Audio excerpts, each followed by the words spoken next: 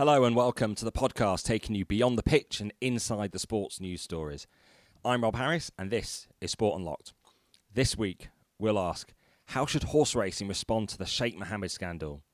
Why should we be concerned about yet another attempted Russian doping cover-up? And what are the challenges facing the new boss of the Tokyo Olympics? Plus, we'll bring you some of the key clips from the FT Business of Football Summit and we'll analyse what we learned about the future of TV rights and the new Champions League format. That might sound a familiar issue for the pod, but we're getting weekly developments as these talks intensify. And talking alongside me on the pod again, episode 5, is Martin Ziegler, and alongside us, Tariq Panja. Ziegs, how are you doing? Yeah, all good, Rob. Nice to see you again, Tariq. We've had another busy week in lockdown, but it's certainly there's no putting your feet up, is there? It seems absolutely relentless, the sports news over the last few weeks, and yeah, it's continued. And once again this week, we're discussing the fallout from a BBC Panorama investigation. It's centred on Sheikh Mohammed bin Rashid Al Maktoum. He's the hereditary ruler of Dubai and is also the Prime Minister of the United Arab Emirates. He's also the founder of the Godolphin horse racing stable based at Newmarket. More than 130 of his horses are trained here in Britain and he's on friendly terms with the Queen. But there is deep concern about the whereabouts of one of his daughters. Princess Latifa was detained by commandos off the coast of India in 2018 after she tried to flee Dubai on a yacht. The BBC and Sky as well have released excerpts from video diaries that she said were recorded in a locked bathroom in a Dubai villa where she's being held. On Friday, the United Arab Emirates Embassy in London said that media coverage was not reflective of the actual position and she is being treated at home. But it's only a year since a judge in London ruled that Sheikh Mohammed had conducted a campaign of fear and intimidation against his estranged wife, Princess Haya, and had ordered the abduction of 2 of his daughters, including Latifa. Now, this is an issue far bigger than horse racing, but how much should the sport be scrutinising Sheikh Mohammed's ongoing involvement? Yeah, I mean, I think the focus has been back on. There was the court case with Princess Haya last year, and now BBC Panorama have obtained videos of his daughter Latifa saying that the Sheikh is keeping her effectively as a hostage in Dubai and locked up. The United Nations have got involved, and the focus really now in terms of sport is. He is such an important part of horse racing in Britain and also in the United States. He is still a honorary member of the Jockey Club of the UK. He is a full member of the Jockey Club of America. So this is somebody who's deeply involved in the sport. Both the British Horse Racing Authority and the Jockey Club have refused to comment. But I think there's going to be really renewed focus now when lockdown's lifted and race owners start appearing back at races. Is he going to be welcomed back into the arms of the racing community? Because there's been some serious adverse publicity for Godolphin, and I think there's some questions for the authorities to answer. There's a wider point as well here, maybe, that he's also the ruler of Dubai, which has been kind of at the forefront of that region, sponsoring sports events and sports teams around the world. I mean, you only have to look at football shirts of some of the biggest teams in Europe emblazoned with the words Fly Emirates. From Roma, Arsenal Stadium, for example, AC Milan, Real Madrid, PSG until very recently. All the big capital cities have had these links to the Emirates. It'd be interesting whether these stories or whether this kind of nasty situation, the human rights angle, starts cutting through as it gets discussed more and more. Because of the UAE and Dubai in particular being quite fortunate to escape the scrutiny that, say, Qatar has, the intense focus on Qatar human rights and association with their sponsors, as we talked about last week with the Bayern Munich fans concerned about Qatar Airways and their association with Bayern Munich. But, seemingly there has been less of a focus on the fact you've got the Emirates Stadium, the Emirates FA Cup, and yet serious allegations now, particularly around Sheikh Mohammed and the right situation generally in the UAE. This story with Latifa is actually kind of it's such a Hollywood thriller as well. In what happened initially, she tried to escape. She didn't have a passport, and it turns out her capoeira teacher became her friend, a Finnish woman. and they somehow engineered a way to get on a boat and escape around 2018, and had thought they'd made it. Were off the coast of India, where Indian special forces, apparently acting on the request of the United Arab Emirates, stormed the boat and managed to sort of take Latifa away. It's such a kind of terrifying ordeal, and the story is so dramatic that it would be hard for people to forget this one. And I guess when you're trying to, have an image of a tolerant, sports-loving nation, these kind of stories and the nature of them might make people think twice. This Emirates sponsorship it's like one step away, isn't it? Because although it's a state company, actually, when you're talking about horse racing, it's the man himself. That's why I think that's a particular issue for the racing industry. And in terms of Princess Haya as well, she's a very well-known figure to all of us in the world of sport. The fact she's been president of the International Equestrian Federation, she's worked on the FIFA campaigns of her brother, Prince Ali of Jordan, when he was running for the FIFA presidency. So there are many significant figures in the world of sport who have been associated with Princess Haya. So, they should be concerned. Yeah, she was very active in her brother's campaign, wasn't she? And she actually spoke very well in terms of trying to bring a new approach to the whole FIFA politics and try and end the old Blatter era. And they were unsuccessful, but actually she was pretty impressive, actually. With horse racing, do you think ultimately it'll be down to money as usual? Though, Godolphin is perhaps the biggest investor in jobs, and it's not an enormous industry. It sort of needs these figures to fuel it. I don't know how many hundreds of jobs are related to Godolphin and Sheikh Mohammed's investments. Is that why everyone's so quiet at the moment? No one wants to talk, it seems, at all from that industry. Sure. I mean, actually, Godolphin are one of the partners of the Jockey Club, one of their commercial partners. So they are intrinsically linked together financially as well. I mean, I wouldn't be surprised if the end result of this is you might see Sheikh Mohammed moving away in formal terms from racing. But Godolphin will continue to be owned by the UAE, and it's whether he is actually the figurehead or not. That might be the way around it, but I think it's pretty. If you were sitting in the seats of power in horse racing, I think you'd be pretty uncomfortable about the situation now. Probably one of the things that's helped the situation in terms of the Queen is the fact that the pandemic preventing her going to the racing, Sheikh Mohammed going to the racing, because they'd often be seen together at Ascot, and that would have been the uncomfortable association if she'd been associated with him, seen with him after the court ruling. But the fact that they're not attending probably, for now, keeps the royal family at a slight distance, but the question is how long that continues for. I mean, there was a story in the Times after the court case last summer saying that actually the royal family had been given sort of fairly clear instructions that they should not be photographed together. So I don't think that situation is likely to arise now, even when lockdown is lifted. And we still await a thorough response from the world of horse racing over its close association with Sheikh Mohammed. Now, moving on to the world of the Olympics, and we now know for the next two games, the Russian team and athletes will be officially branded ROC. That stands for Russian Olympic Committee. At the last games, the winter ones in 2018, Russian competitors were known as Olympic athletes from Russia.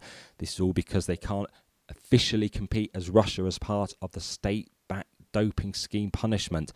And just this week, we had yet another case punishing Russians for a doping cover-up. This time, 5 Russian athletics officials were banned. It was after a deception was uncovered involving a fake medical clinic in a demolished building and made-up claims about an athlete's car crash. Tarek, tell us more.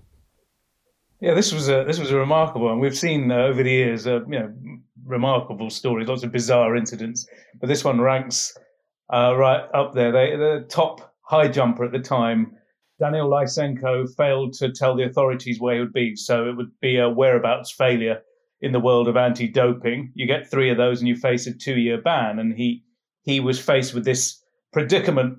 So what did they do? They said, there's a reason for this. I was in hospital. I was feeling unwell. I was in hospital. And here are the medical certificates to show this situation I was in. The thing is, track and field has one of the best investigatory departments in all of sport, the Athletics Integrity Unit. And they said, well, okay, can we get some more detail? Can you send us all your paperwork? And that set up a real panic in Russia. They had to send this guy in for tests at a different hospital because the one they suggested he was in was fake. An entire fake hospital, fake doctors, fake medical certificates. The story totally fell apart when the AIU managed to get hold of emails and phones and computers. And it just shows the lengths that Russia is still going to. And this happened right at the moment Russia was trying to end its suspension, years-long suspension from World Athletics. They were in talks at that very moment of getting back into the collective, but getting Russian athletes to wear Russian vests, getting back into track and field. Meanwhile, on the sidelines, from the president of the Russian Athletics Federation down, they're involved in this most bizarre scheme, which involved the athlete even asking to see the hospital, taken to a place that here's the hospital, and it turned out to be a pile of bricks. It was a building site. Total farce. Cracking story, though. So is because World Athletics appear to have a more stringent ban than any other federation, what does that mean for the Olympics if that goes ahead? They still will have the most stringent ban. World Athletics are pretty much the only federation in global sport that have held the line and have punished Russia for that massive doping scheme. So come the Olympics, they'll only be allowed to send a maximum of 10 participants to the games, which is far fewer than they would in any of the other sports that they would qualify for. And this story that we highlighted is a big reason why. And that's the thing, because yes, there was criticism over the then IAAF almost a decade ago now over their inaction over Russian cases. You know, even Seb Coe questions over, did it show a lack of curiosity? But I think what we have seen in recent years is athletics standing out as the ones to rigorously go after Russia, and particularly the Athletics Integrity Unit. And yes, we might spend a lot of time on this pod questioning inaction by sports bodies in pursuing cases, but here we seem to cautiously welcome the fact that they do pursue with rigor. Yeah, and it's not only been Russia either. They got. It's not focused on Russia too. Let no one be under any kind of illusion that this whole thing is about catching Russia in the act. They've gone after big targets. The main focus of the AIU is going to check up on elite athletes, the very top, and it was the AIU. Let's not forget that was the organization that investigated Christian Coleman, the US 100-meter world champion and the favorite for the gold at Tokyo. He's now going to be missing those games after being banned for a similar situation, 3 whereabouts failures in a calendar year, and Christian Coleman won't be going to the US. And again, that's thanks to the work of the Athletics Integrity Unit under a lot of pressure from institutions in the US. Well, by the Olympics this summer, we hope to finally resolve another issue. That's what the Champions League will look like from 2024. And we've got a better idea this week of how some of the arguments are shaping up on all sides after the Financial Times Business of Football Summit. We heard from the European Leagues Organisation, the European Club Association, and various other clubs and financial experts from across the world of football. Now, from what we listened to virtually, what new did we discover about what the shape of the Champions League will look like and just how those talks are going?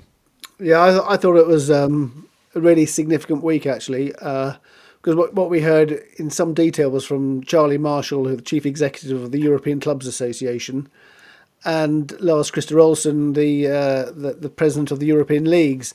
Now they're the sort of two main bodies who are going to feed back into UEFA, and Charlie Marshall made absolutely clear that the European Clubs Association is 100% behind the reform plans, and including this very controversial idea of having this safety net where you can have a couple of clubs who get into the Champions League each year, not based on their sporting merit, but just on the fact that they've had a high coefficient because of their previous record in Europe.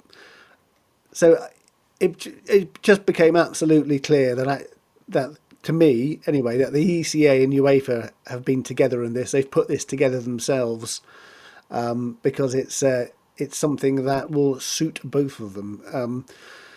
I think it's a pretty big departure. I can't think of any other football event where you get entry to a tournament just based on the fact that you've had a good record previously. I think it's a pretty significant departure. And UEFA should be very careful about going down this road, in my view. On the other hand, there is the pragmatist view. If they don't do this, then things could be much worse, and you have clubs breaking away. Well, let's hear now from some of the key players. First, Charlie Marshall. He's the chief executive of the European Club Association, and he talked up the importance of the elite clubs to the Champions League. It's not the sort of greedy clubs taking all the money. It's the greedy clubs. It's the clubs who are often labelled as that. But they're really the ones that drive the value. And if we get the system of distributing the value right, then we should create stability. Well, that's the view of the club's representative body. But the chief executive of the Bundesliga, Christian Seifert, isn't pleased at all with the action of some of the powerful clubs, particularly as he's seen all these potential talks about a breakaway Super League. The brutal truth is that a few, not all of them, but a few of these so-called super clubs are in fact, I would say, poorly managed cash-burning machines who were not able, in a decade of incredible growth, who were not able to not even come close to a somehow sustainable business model. At the end, they're threatening UEFA and trying to create some kind of pressure to get more money and to force UEFA to do some changes and to give them more money. But in fact, no matter if it's a signing fee for a Super League or more money from the Champions League, at the end they will burn this money like they burned it the last 10 years. And except of threatening UEFA every few years, they should rather think about developing a sustainable business model. Christian Seifert there, and it did seem, though they didn't name them, that he might be referring to the heavily indebted Barcelona and Real Madrid in terms of pushing for the Super League, Tarek. Yeah, it was a forthright intervention. These conferences aren't really known for people speaking so bluntly. Often you have to sort of parse the words carefully or to figure out what they really mean. But he didn't seem to leave much doubt, and he made a good point as well in some ways, because he essentially said, even if these teams go in a Super League, they don't know how to manage themselves. So all this additional revenue they're going to make, all this money, they'll just waste it. So this isn't beneficial for football in any way. And of course, he's obviously got an agenda. He's the chief executive of a major football league, and if there is a breakaway, his league will be one of the leagues that is damaged. So it's a game of self-interest here, but. Arguably, you could say, yeah, he was quite honest. If you look at the numbers at Barcelona in particular, they are, at the moment at least, a cash-burning machine. Lars Christer Olsen, he was saying, actually, what you need to do from the European League's perspective, I mean, he's also talking from a sort of their self-interest and their members' self-interest, is to have the champions of Scotland and Denmark given an automatic place, not the sixth-place team in England and Spain. Which is what you can. That's what you would expect him to say. But what do you think of this argument that UEFA has to be pragmatic? It has to accept the fact that the big clubs do drive the commercial interest, they do drive the broadcast rights, and that it's right that they should have some sort of return, because they prop up the pyramid. I mean, what do you think about that argument? I mean, part of me thinks there is some sort of merit in that, but part of me also thinks it should be sporting merit too. And how much is driven by the excitement of changing dynamics of the Champions League when you get Ajax coming through, Atalanta last season? Part of the drama of the quarterfinals was the fact we had newcomers there, and it's new players fans might be discovering, or do actually those fans, would they just prefer to watch Ronaldo versus Messi, Mbappe versus Lewandowski on the same pitch as well? Or do we get sick of that after a time because it just becomes repetitive? How many people will only tune in to La Liga from overseas to the Clásicos? They're not necessarily watching Levante against Barcelona on a weekly basis. And then there's the additional workload on players. And I think, obviously the Premier League, we had the Premier League clubs meeting this week as well. And although, of course, the Big Six have their own agendas and, they're determined to try to reshape the Champions League in their vision, we certainly got the wider pushback, didn't we, from the Premier League in terms of how do they accommodate the extra 100 fixtures, expanded the Champions League from 6 to 10 rounds, and also in terms of the allocation of those extra spots, the fact they don't want to see the situation weakened where Liverpool in 6th place now would still potentially qualify for the Champions League in this scenario. So it's a question of how much can UEFA resist the leagues, how much can they resist the smaller clubs, or how much are they fearing the potential weight of Barcelona, Real Madrid, PSG perhaps getting together, and what sway do they actually hold over UEFA in terms of being able to to try to get them to sway to their vision?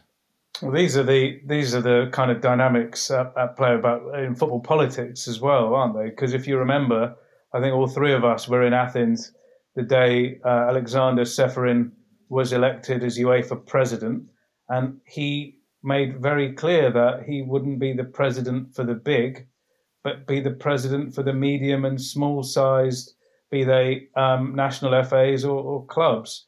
So it's a really fine balancing act there. If we're saying all this is going to be freighted in terms of what benefits the biggest clubs so they can play each other more and more and generate more revenue, how does that fit into the vision of the man who was elected UEFA president on a platform of being the champion of small and medium institutions? I think that's a question maybe he'll have to answer. And one of his points might be, well, I've arranged this third division tournament, this UEFA conference for these guys to play. But is that what they wanted? Is that it? Is that where the vision starts and finishes? Well, it was a vision that first emerged in the final weeks of Michel Platini's presidency, a year before Alexander Ceferin was elected as UEFA president in 2016. And now the challenge for UEFA is generating television revenue from all these additional European games. And the sale of TV rights is something on the minds of the Premier League at the moment, as they are in the midst of the auction for the rights from 2022 onwards. Particularly, they've got the domestic deal to do. And we've been hearing at the FT Summit this week from Claire Enders, the media analyst, who believes the Premier League need to move away from selling UK rights in 3-year cycles and move towards a more long-term vision to try to protect the revenue that they can generate in this very volatile market. If I were the Premier League, I would exclude from my mind the fairy godmother story that seems to have kept their views extraordinarily short-term focused, and extraordinarily focused also, may I say, in the past, and they're entirely entitled to do this, on gaming their bidders so that they drive each other into a frenzy of suicide. Now, that is a scorched earth policy, which I swear will never work again. So I would go long-term, years to 7 years, symbiotic relationships, look at what's happened in the US with all of the major sports and say to myself, gosh, 10 years really looks great when you have an extraordinary actually trying to do different things. You're trying to develop a new interest. You're trying to reclaim the under 25s, and you're trying to get them out there to get some sport. So if I were the Premier League, I would prioritize. I would see this as a crisis, an existential crisis. And I would say to myself every day, do I want to be golf? And then say, no, I don't want to do that. And then what am I going to do about that so I avoid being golf? And so I would be very, very innovative. Yeah, we will. I hope we'll see it. Well, publicly at least, the Premier League Chief Executive Richard Masters doesn't believe that they're facing any sort of crisis. And the sense we got from him at the FT Summit is that he's not really planning anything innovative either. He's sticking to selling in 3-year right cycles domestically. He also thought that the league isn't going to be impacted by the wider economic turbulence. He doesn't see that there's going to be some drop in the value of rights. Is he being excessively optimistic there? Yeah, I mean, Richard Masters, he would say that he doesn't think the Premier League rights are going to go down or have plateaued. I mean, even though they went down 8% last time, the domestic rights, I think he would say that. And Simon Green from BT Sport, he would say that they are going to go down because that's what suits them both. But actually, I thought the more interesting thing was the Masters ruling out any idea of having longer than 3 years, because that's something I think both Sky and BT would like. That could, they do longer term deals for international rights to Premier League, but they resisted doing that for the domestic rights. And Masters said there were no plans to. It's going to be 3 years the next time. So I think that sort of removed something from the table, which some people in the media industry had thought would be a potentially attractive possibility to get some sort of long term stability, both for the leagues and for the broadcasters. It's always that challenge for the Premier League in assessing where and forecasting the future, as in when to do a long-term deal. So if they think the market's going to dip, then it would make sense to lock broadcasters into a long-term arrangement, or if they see a depressed market, to think, well, actually, there could be an upturn in a few years' time. So they're really difficult judgment calls that they have to make in terms of what to do. Because, golf has done long-term deals in the States with NBC. The IOC has done long-term deals over the rights to its games with Discovery and NBC as well. I found it quite surprising, to be honest, that it's so unequivocal on that point, given the state of the economy and what people are saying is the state of the rights market. I think common sense would suggest the longer term rights offer surety to whoever invests in them. They're talking about big money rights, billions of pounds, dollars, euros, whatever. And you're going to see ancillary investments from whoever buys those rights. I was quite surprised he was so, like I said, unequivocal about saying this is just not going to happen. Because Claire Enders from Enders Analysis, one of the companies that looks at these rights, she was asked in the Q&A session there, if I remember, what would you tell the Premier League if they could do one thing? And without a second thought, she said, just sell your rights for longer cycles, you make more money. And to be fair to Claire, she's been on the money over the years when it comes to forecasting the direction of travel. Yeah, if you look at the Scandinavian deal that was done for the Premier League rights last year, I mean, that was remarkable. More than somewhere north of £2 billion but that's for 6 years. I mean, it's an amazing deal for the Premier League, and it came just before the pandemic, so it was perfectly timed. I don't think they probably wouldn't get that now, but I mean, look at that. That's for the Nordic nations. That's already in the bag, so maybe that's why Masters is fairly confident about the managing to at least keep pace with what they have overall, and maybe there will be an OTT platform comes in a bit more. Amazon they went in for the Serie A rights, I think, in a way they haven't won them, but and they're doing a bit of Champions League next season in Germany and Italy, so maybe Amazon will up the market a bit for the domestic rights. It'd be interesting to see. Yeah. It's interesting you mentioned Serie A. This was a big week for them. They had 2 bids on the table, one from Sky, long-time partner, for 750 million euros a season, and a bigger one from DAZN, speaking of cash-burning machines, for 850 million euros. And alongside that, they've had this offer from a group of funds led by CVC, which seems to be investing in every sport at the moment, for about 1.7 billion for 10% of the future TV rights. So a bunch of company teams that are cash strapped really want to go with the CVC money. And the well-run clubs have basically said, look, we're not going to do this. And they seem to be at a stalemate here, which is very Italian. The last TV rights sale also was in a bit of a mess. Speaking to people at DAZN, they're quite confused. There's, look, we've offered so much money, more than anyone else. Why don't they just take our cash? And I guess there is no easy answer. It is dealing with Italy, dealing with Serie A. The one good ray of hope, I suppose, is that those numbers aren't bad at all. 850 million from DAZN and 750 million from Sky at this moment in time, given what we saw that happen in France, is not the worst result at all. So potentially good news for others there, if you want to look at it glass half full. We should know in the next few days. And the one thing we've got used to, which we've never had before in Britain, is every Premier League game being shown live on television during the pandemic.